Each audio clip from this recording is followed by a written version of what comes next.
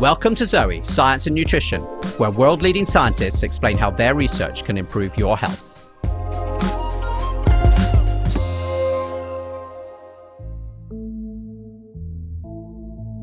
People are living longer than ever. In developing countries, average life expectancy has doubled in the last 200 years. Great news, but the sad fact is that many of us will spend these additional years stuck in our homes due to poor health. So the more crucial question is not how long we survive, but for how long we thrive. And when it comes to maintaining our health in later life, science has a surprise for us. It turns out that the most significant impact is neither from physical activity nor nutrition. Instead, it relates to the frequency and quality of our interactions with others, or our lack of them. In fact, according to new scientific research, loneliness can be deadly.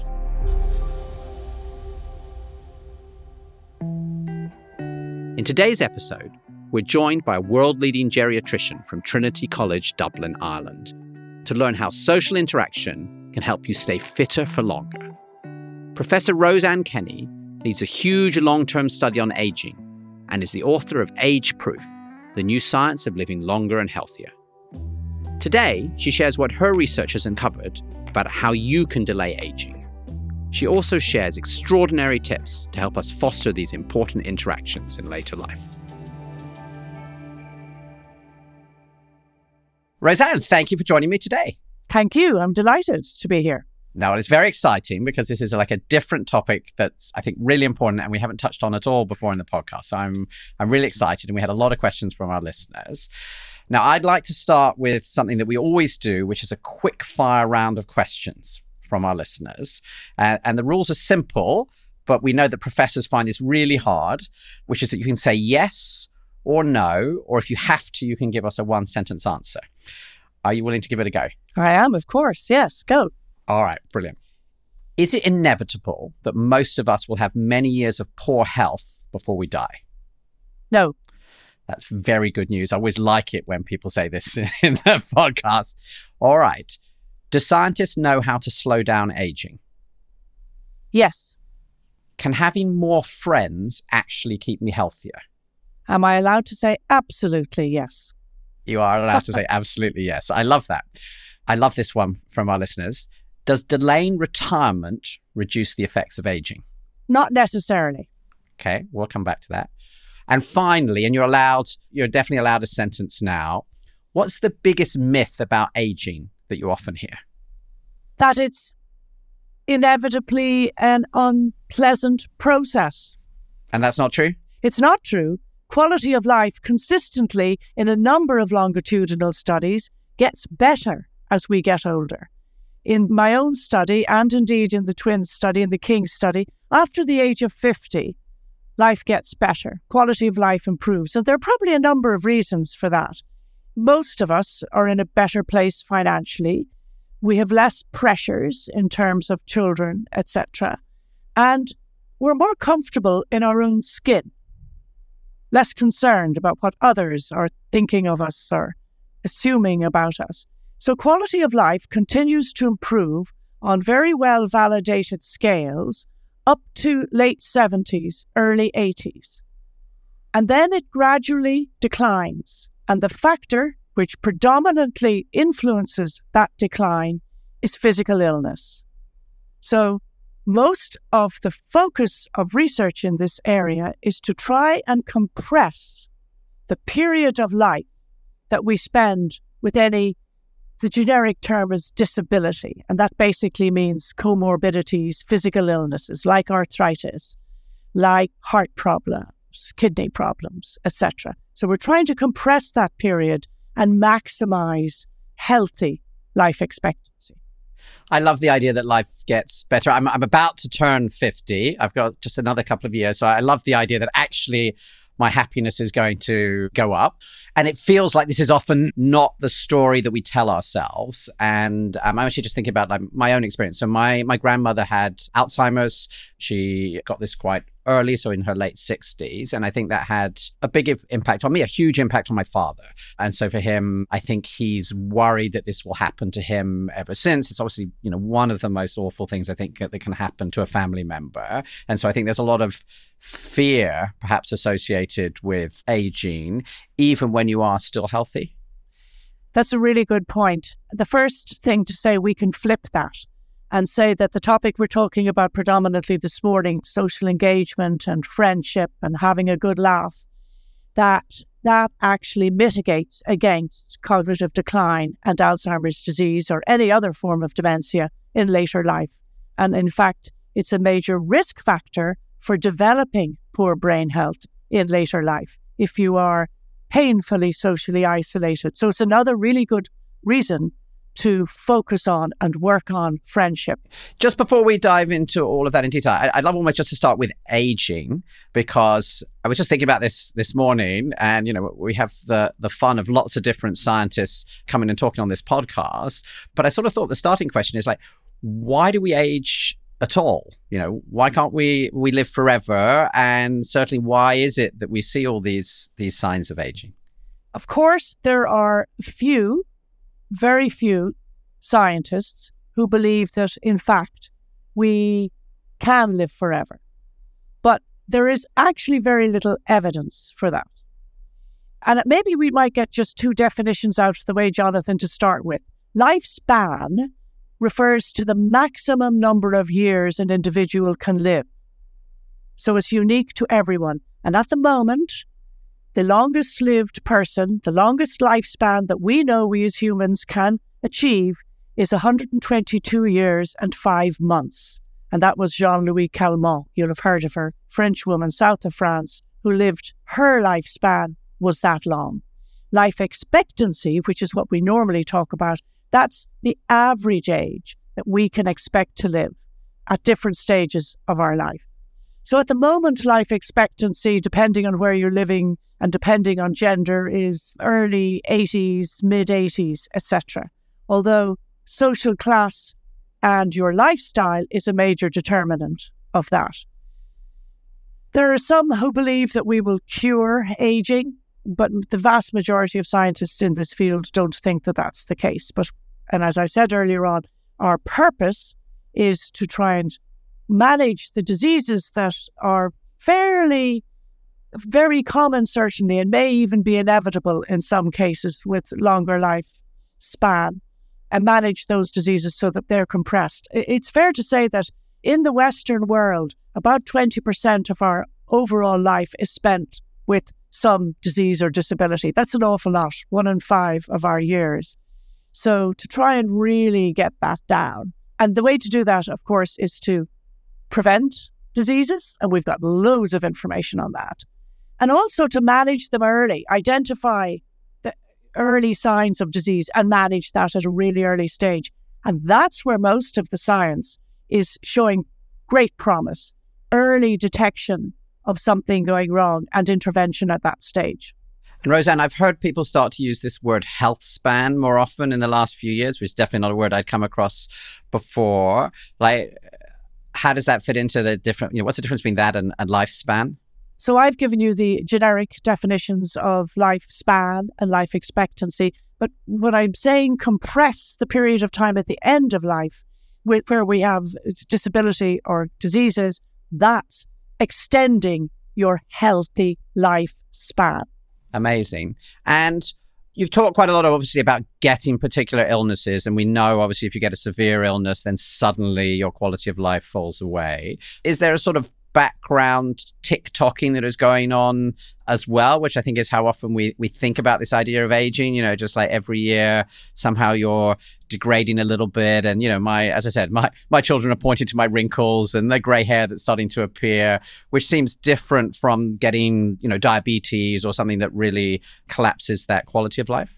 Yeah. So the changes occur very early on. I mean, you'll be familiar possibly with David Barker's theory that actually our aging process, he was an obstetrician, endocrinologist who did a lot of work on predictors for aging and identified that it wasn't just in your mother's womb, you as a fetus, but indeed your grandmother and your mother, that a lot of this was predetermined by their dietary intake, etc., and environment. And of course, that probably set the scene for some of the socioeconomic factors that influence the aging process. But I hate that because we can do nothing about that.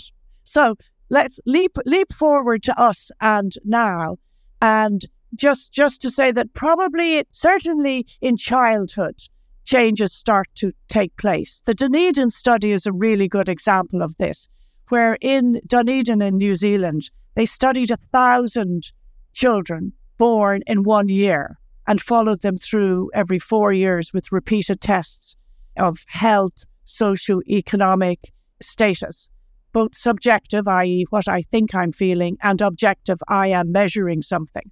And they found that actually when they looked at epigenetic clocks, which are the methylated DNA in our genes, which can switch off and on, they're the dynamic markers of aging, probably in the cell, they found that those changes were quite dramatic even at the age of 38. But it wasn't just the clocks that were different in this group of 1,000 people. Other markers were different, like grip strength, how strong their grip strength was. And we know that's a very good predictor for future muscle weakness and even frailty and sarcopenia. The speed of their gait, using a very standard gait speed test, that's the walking speed. Blood pressure changes, even vasculature in the eye. When they looked at the vessels in the eye, some of them were slightly thicker than they should have been, like prodromal or an early phase of possible hypertension in the future, etc., and atherosclerosis, etc. So this group, all at the same age, all the same chronological age, the same numbers on their birthday cake of 38, actually had not only epigenetic changes, suggesting accelerated aging, but also hard, objective health measures, if you like, physiological measures of accelerated age. And Roseanne, just to make sure I've got that, because it was a lot of quite complex science, you're saying that you could take a group who are still quite young at 38, all the same age, and there are all of these different things you can measure, which are each one of them is sort of quite tiny, but actually you can really see this difference already in sort of their internal rate of aging, which is sort of different from just looking on their skin and saying like how wrinkly you are. But actually there are all of these many different things inside you that you can already see are on different paths. So that's exactly right. Now, to bring this story full circle, the finishing point was that those who had appeared to have a faster aging, appeared to be physically older than the others, actually had issues with childhood. So had experienced adverse childhood experiences, either depression or alcoholism in the family or divorce in a family or poverty, or they themselves were embarking on poor life health behaviors like smoking, alcohol excess, drugs, etc. So they were the drivers, even at that early age, for an accelerated aging in the ways that we know we can measure aging biologically. Not only that, but when they repeated the measures, they found that this group continued to age at a faster pace a few years after that. So what I'm saying is that this starts it starts early on. And that's why it's important, I think, that we're aware of the factors which drive the aging process that we've got control over. That's 80% of aging, which comes back to one of the earlier questions I answered very definitively. We have control over 80%. That's brilliant. So you were saying 80% actually is in our control. And I love that. And you're not the first person to say that on this podcast, which is, I was brought up with this idea, basically you were doomed by your genes and your upbringing. So sort of by the time you're 18, it's all over. And I love the fact that actually modern science is saying something very different. So that for anyone listening to this, actually sort of wherever you are today in all of those different measures, you can make active choices about your lifestyle and can really change the direction of your health. Is that your view? Yeah, that's right. Genes are responsible for 20%, probably. In some studies, 30%, so it varies.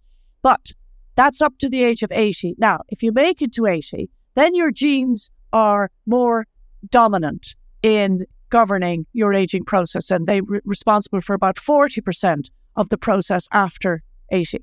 So if you make it to 123, probably there were some beneficial genes in that. It wasn't only your lifestyle, but even there you're saying is more than half of it is actually about lifestyle and less than half is your genes. So after the age of 80, if you come from a family where, the siblings all lived into their 90s and 100s, then, that factor kicks in more dominantly. Hi, I hope you're enjoying the show so far and learning a lot. If you're not already a regular listener, I hope you feel like you might come back. Make sure to hit the follow button so you know whenever a new episode arrives. We release each week ad-free as part of our mission to improve the health of millions. To help us, I'd love for you to share the episode with one person you think could benefit. Okay, let's get back to the show.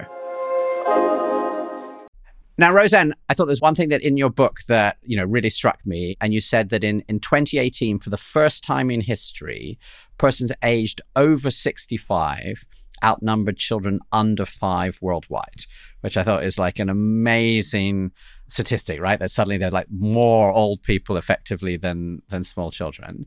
And I just wondered, what's the implication of this sort of growing elderly population for everyone listening to the show? There are a number of aspects that we can approach that from. The first thing to say is today's 60-year-old or 65-year-old is yesterday's 45-year-old. And I think that's becoming much more apparent. And there's a lot of reasons for that, including our attitude. Could you explain what you mean by that? Yeah. I think society's attitude towards people getting older is changing. It isn't as negative as it was. That enables individuals to feel better about getting older. So I think that attitude makes a big difference to the fact that we are functioning much younger than the last generation and the generation before that. Also, of course, we know the lifestyle changes that need to be implemented, and by and large are implementing many of them, although we do have a big obesity problem and for various reasons seem to be deaf and blind to the factors that can change that at a societal level. Is becoming more and more common. So the implications of an aging society are that it, I would like to say, is very positive in terms of the numbers of older persons, the wisdom they bring, etc. I think we need to look at this very ingrained date for retirement. That has to be looked at again. And people should be given choice. Many people want to continue in their role or in a modified version of their role after a certain age. And we have to reframe the workplace so that one can do that in whatever way suits them best. But that will be the best suited for the institution or organization as well. So we really need to look at that. Roseanne, you answered one of our questions right at the beginning about retirement and a sort of, it depends. So I think this question was, is it actually good for people to retire, or actually if you delay retire, you stay healthier? And I'm fascinated by that. My parents are in their 70s and they're both still working. And it strikes me when I meet them and I meet their friends that actually they're much younger than many of their friends. And it seems to me that, like just anecdotally, that their work, which sometimes drives myself and my siblings crazy because they're like, well, surely you should have more time for your grandchildren, actually seems to be keeping them healthier and younger. I mean, is there any truth in this? And what should listeners think about as they're thinking about retirement? You've touched on a few components of how we've evolved that are really, really important. First of all, we've evolved to require purpose. Having a purpose is terribly, terribly important. There's lots of work around forced retirement and how toxic that is and how beneficial it is to give people choice. That's why I keep coming back to choice, because with choice, you're in control. And again, we've evolved to need control as humans. So, forcing someone to retire, they have no control over that. That is bad for their physical health, bad for our biology. So I think your parents are doing the right thing. I'm sorry, you'll just have to get longer baby minding hours from whoever. And so if somebody's thinking about this at the moment, and maybe they are coming towards retirement, and maybe they're some way off, but they're sort of thinking about planning their life, what would you advise them therefore? Are you saying actually, hey, just keep working full time for as long as you can? Or how would you help them to think about this? very much depends on the individual, because some people actually can't wait to retire because they have a bucket list a mile long and they just can't wait to hit it. And I meet some people who have retired. Some of them were forced retirement in the health service, who said they've never been busier. You'll be familiar with this. The listeners will know this. So they've made the right choice. Choice. It's all about choice. And they're in control of their choices. I think it's very much down to the individual. And the individual, if you're hesitant or uncertain, do it gradually. So it sounds like a lot of things we talk about, Zoe, there's a lot of personalization here. There isn't like one answer for everybody. This is about what works for you. But interestingly, it's a big shift from this old view that what everyone should be pushing for is to get retired as soon as possible, because work was this unpleasant thing. And if only you could retire, then this is when all your like good years start. It sounds like you're saying for many of us, because you lose this purpose potentially, that might not be true. Yes, and after the age of 60, 65, you could have another 30 years to live. So you need to know how you want to spend that 30 years. Then don't forget the value, the institutional memory and knowledge and wisdom and benefit that individuals can bring to their organization. Like this isn't just about the individual, it's about what they give back to the organization. And your original question that we started with was the implications of this changing demography of an aging society. And the implications are we need people back in the workforce. We will need those numbers in the workforce. They're the implications. And frankly, our workforce and our society will remain healthier for longer if they choose to stay and work, just like your healthy parents. Well, look, I'd love to talk a bit about some more of the science behind this and actually talk about your specific study, because you've been running this brilliant study in Ireland for many years now called TILDA. And I actually took a look on the website a few weeks ago, and it has the best mission statement for a study that I have ever seen. Most studies don't even have mission statements. So this one says to make Ireland the best place in the world to grow old, which I just thought like, that's really a great scientific mission. Could you tell us a bit about the study and what it's hoping to discover? And then I think we can talk some more about this impact on social relationships and things like that.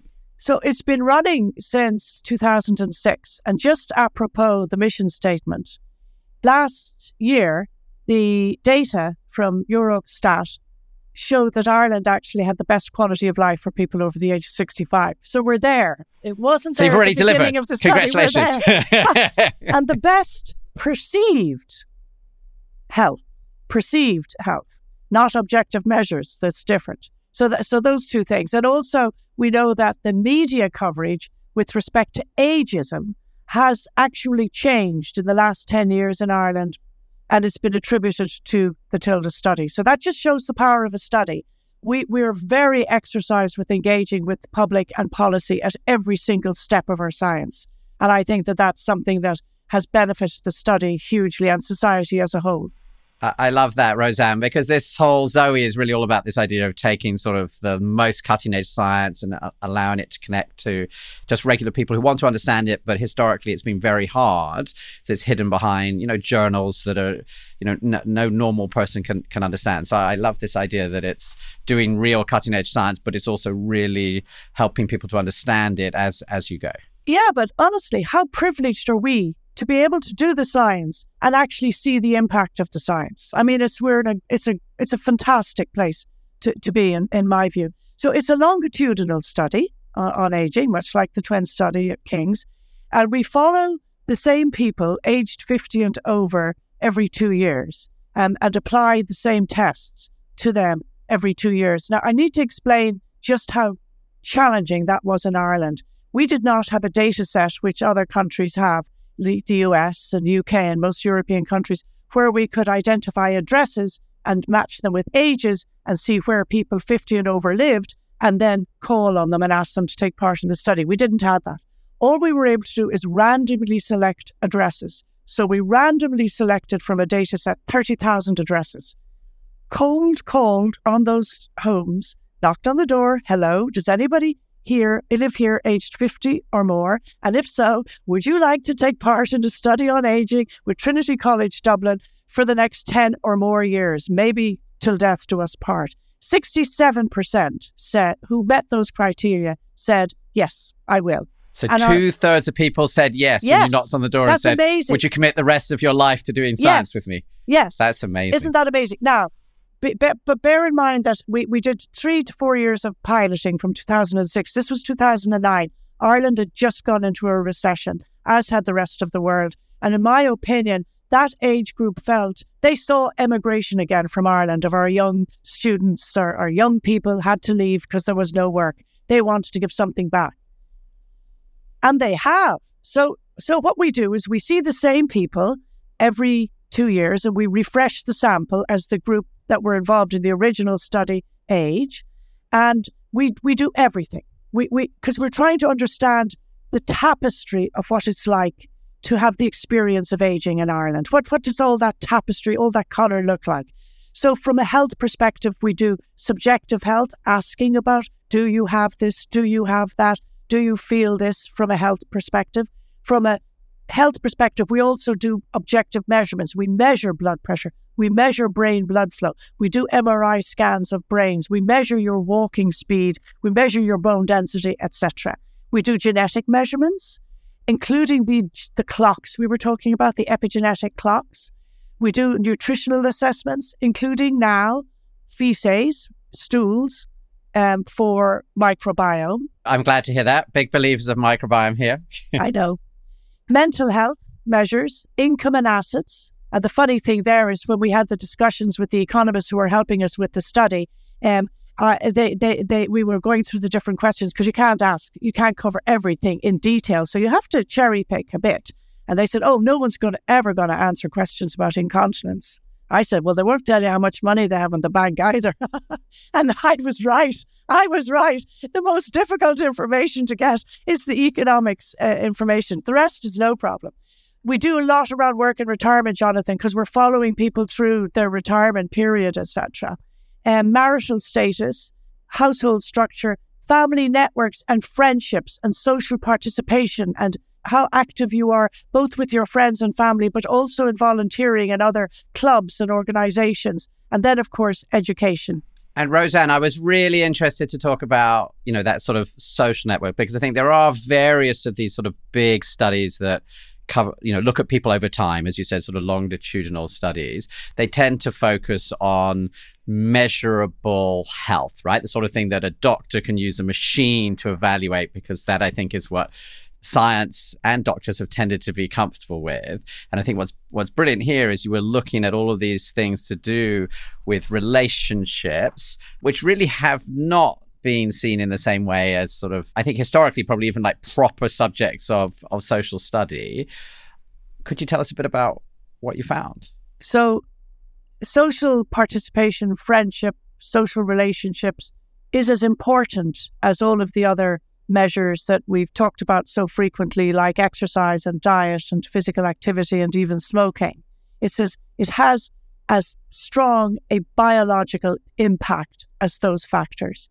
And the reason is, we believe, it's kind of like thirst or hunger.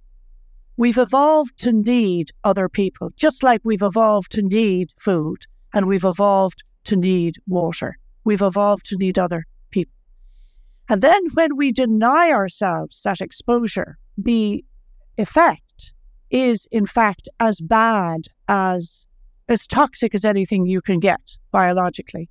What it does is it triggers chronic inflammation in the system. And chronic inflammation is probably the underlying biological dysfunction or abnormality that underpins all of the big diseases we know about: cancer, heart disease, strokes, etc.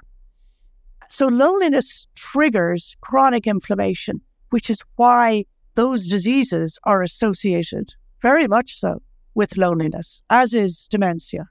I think a lot of people listening to this are going to be really shocked to hear that. I mean, I think everyone listening will probably say that they understand that being lonely is a terrible thing, and there will probably be some people listening who are experiencing that and it's really difficult, and other people who are aware that it's something that maybe they're worried about, particularly as they age. I think they'll be quite shocked to hear that there is a direct link between loneliness and their health, which I think you said was as strong as whether or not you do exercise. And I think anyone listening to this podcast has heard lots of scientists say, exercise has a huge impact on your health. So that is absolutely the case. I mean, there's buckets of science behind this. Good science. I'm just going to give you one lovely example because it kind of fits with how we've evolved. And if you take macaque monkeys and you isolate a monkey, and they're gregarious animals, as are we, you isolate a monkey, do a biopsy of their lymph node, which is the engine for inflammation in the body. Say our neck lymph nodes, and your listeners will know this. We get a throat infection, or we're feeling down or fatigued, or we can feel, glands in my neck is the expression. They took a biopsy of that and found that for the isolated monkeys, that the genes which regulate inflammation were upregulated. So they were active. In other words, there was an inflammatory process going on. And the genes which fight against infection and are good for the immune system had been down-regulated. So they'd been dampened down, were not as active as they should have been. And that was just within 48 hours of monkeys being isolated.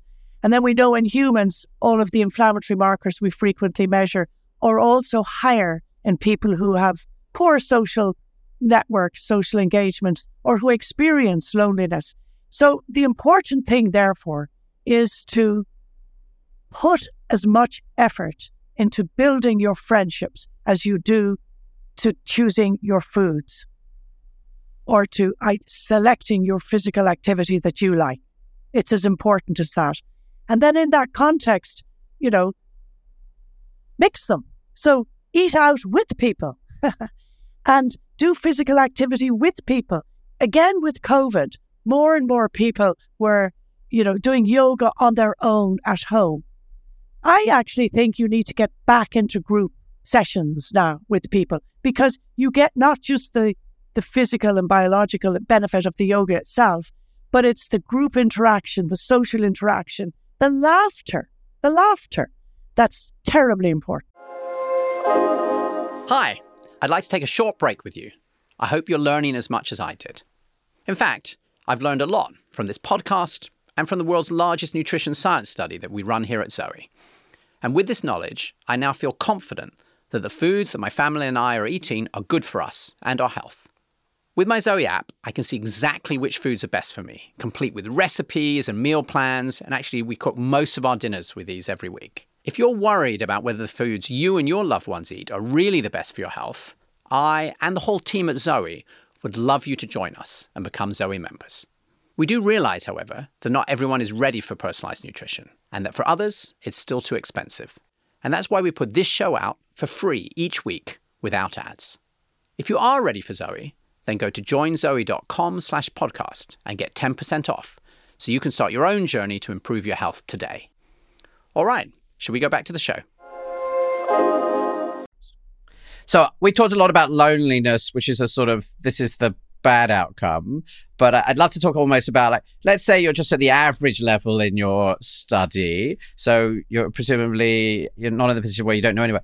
Is it possible, in fact, to improve your health by just having more engagement with friends and family? So can people listen to this and say, rather than oh my God, I'm really scared about being lonely, is there a more positive take of things you could do that is actually going to both make you happier and make you live healthier for longer? Absolutely. So again, coming back to the work, people who continue to dip in and out of work or do some sort of activity relating to work and occupation are much less likely to be lonely and actually have much better health.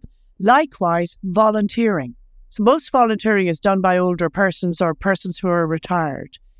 Those who volunteer on a regular basis have a better quality of life, less physical illness, and less depression. And because it's a longitudinal study, we've been actually able to adjust for, were they like that at baseline and they're just the healthier ones who volunteer, etc. That is not the case. Volunteering independently influences your biological health. That's amazing. So it's not just that people who are healthier end up doing this. You're saying that even when you're, 60, 65, 70, you could decide to do things which are going to see more engagement with more people, and it's just going to increase your number of healthy years. Absolutely. And so it's an independent factor. And then coupled with that, because it's hard, I think, to dissociate these two things, is your attitude.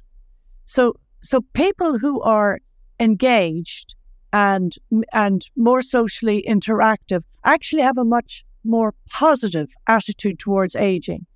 And believe it or not, you are as young as you feel.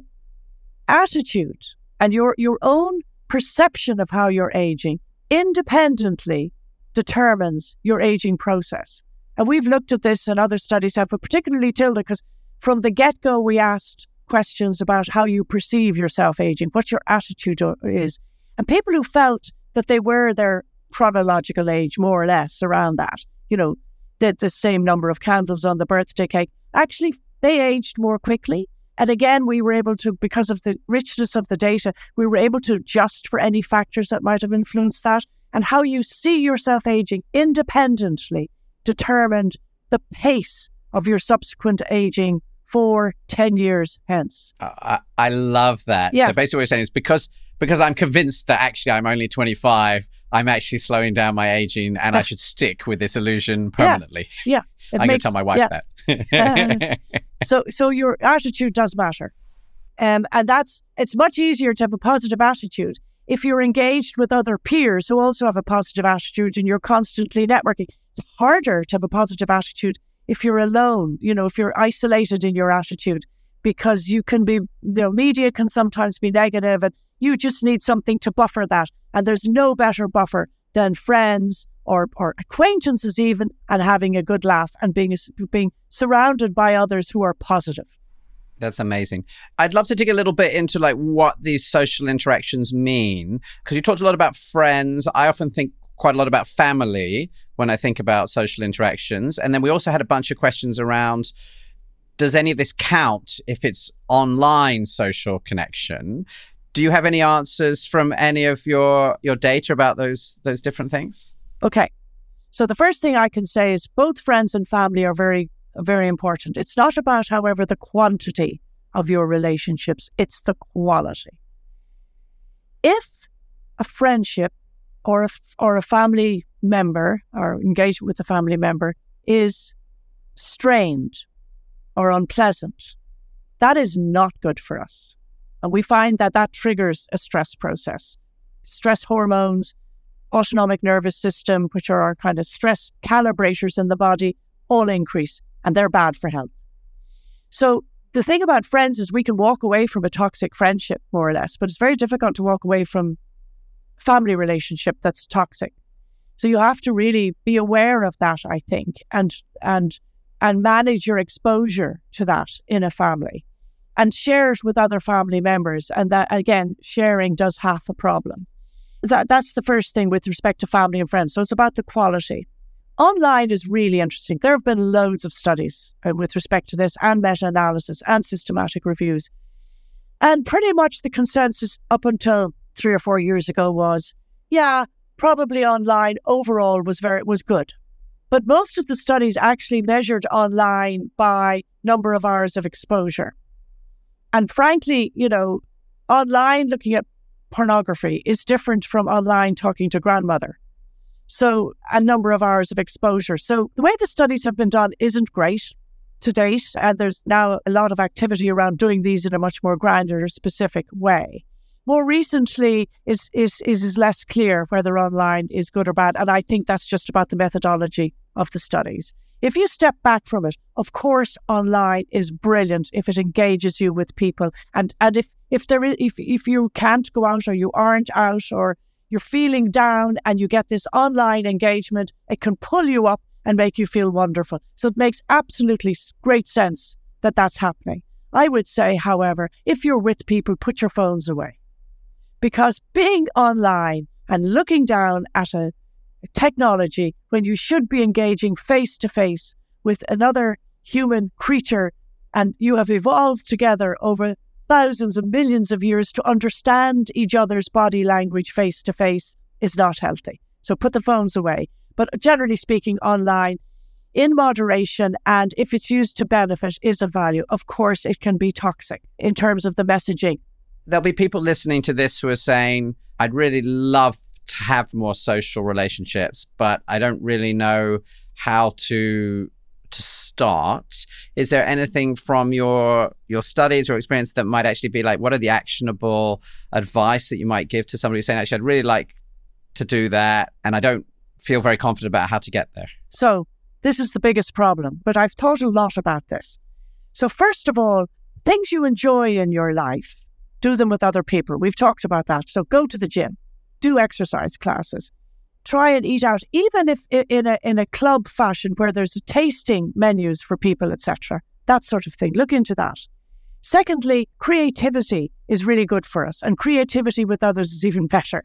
So if you have a fancy doing a bit of art or singing in a choir, etc., join one. It's hard. I joined a choir recently because I thought to myself, I'm talking about this all the time and I'm doing nothing about it. Okay, I'm going to join a choir. And I did. And it's just such fun. And it's a lovely thing to do with other people. Volunteering. If you're really struggling, organizations are always looking for volunteers. It's a good way to get started. That's amazing. And let's say you're listening to this and thinking like, I want to be a better friend. I want to improve the health of people, but maybe you're a bit unsure how to do that. Maybe you're in a country where you feel like, I don't want to sort of overstep the boundary or embarrass myself. What's your advice? So I think pick up the phone and ring somebody and say, look, you came into my mind today. I've just been thinking about you. How are you? Haven't heard from you for a very long time. And since COVID, I've decided to reach out to people that I haven't heard from. Somebody did that recently. They were reading my book and I hadn't heard from him for a long time. And he rang me the evening he read the friendship chapter. And he said, you know what?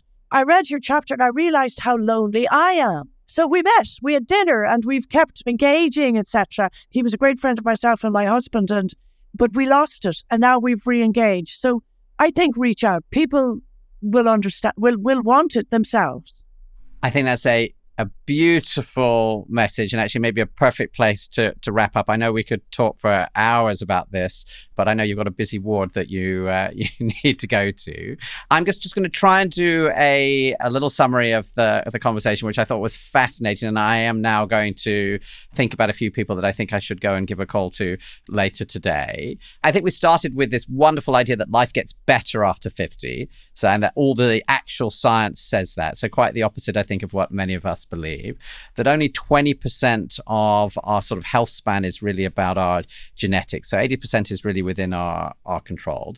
And then I think we talked about your brilliant study in Ireland, and I think the fascinating data that it's been showing about the importance of our relationships with other people actually on our physical health. So not just our mental health, but actually how we are and sort of the inflammation in our body.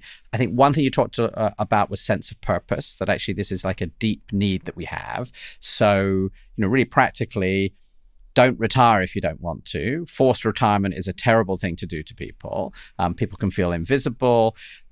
It doesn't mean you shouldn't retire if you want to, but maybe, dip in and out, maybe transition. And above all, if you do retire, you need to have a new sense of purpose, because the people who have this purpose are just going to be happier and they're also going to be healthier for longer. You said this wonderful thing that you are as young as you feel. So basically, if you can feel you're 25 like me, that's actually going to be a great thing, even if I have to admit, looking in the mirror, it's not entirely true. And then we talked a lot about this interaction. You said friends and family, both can be equally important. Toxic relationships can be bad. And the challenge with family, I think, is that if you do have a difficult relationship, it's hard to walk away from that, unlike friends. But that in general, it's really about this, I think you said, sort of the quality of these relationships. It's not about having hundreds of friends. It's having like some really good friends. And if you haven't got all the friendship you want, and it sounds like almost everybody is probably lonelier, maybe it's a bit better in Ireland, you said, but certainly if you're listening in the US or the UK, probably many people are lonelier than they would like to be. There are lots of things that you can do. And I thought you had some great examples, like go to exercise classes with people. Don't do it at home in your room. If you're interested in something creative, like go and do an art class, join a choir. Volunteering. You're saying like people are always looking for that, and that's very powerful. But even down to where you live, because being isolated is bad. So can you be with other people? And then I think we wrapped up with, I think, this brilliant message, which I love the idea of everyone on this podcast thinking about right now, which is is there someone you could reach out to right now? At the end of this show, could you pick up the phone to someone you haven't spoken to for a long time? And if you just said, I've been thinking of you and I really wanted to give you a call, rather than us being scared, Roseanne, you're saying actually that person's going to be delighted and you could actually be improving their health. Yes, absolutely. That's great, Jonathan. What wonderful summary. Well, I love the idea. I am going to make that call straight after this podcast. You are going to look after a ward full of sick people. Thank you so much. I really enjoyed the book. I think the study is amazing. And I hope that we can have you back again in the future to talk about the latest learnings. Thank you so much. Thank you. Thank you, Roseanne, for joining me on Zoe Science and Nutrition today. If you want to understand how to support your body with the best nutrition to give you more healthy years, then you may want to try Zoe's personalized nutrition program. You can learn more and get 10% off by going to joinzoe.com/podcast. As always, I'm your host, Jonathan Wolfe. Zoe Science and Nutrition is produced by Yella Hewins Martin, Richard Willen, and Alex Jones. See you next time.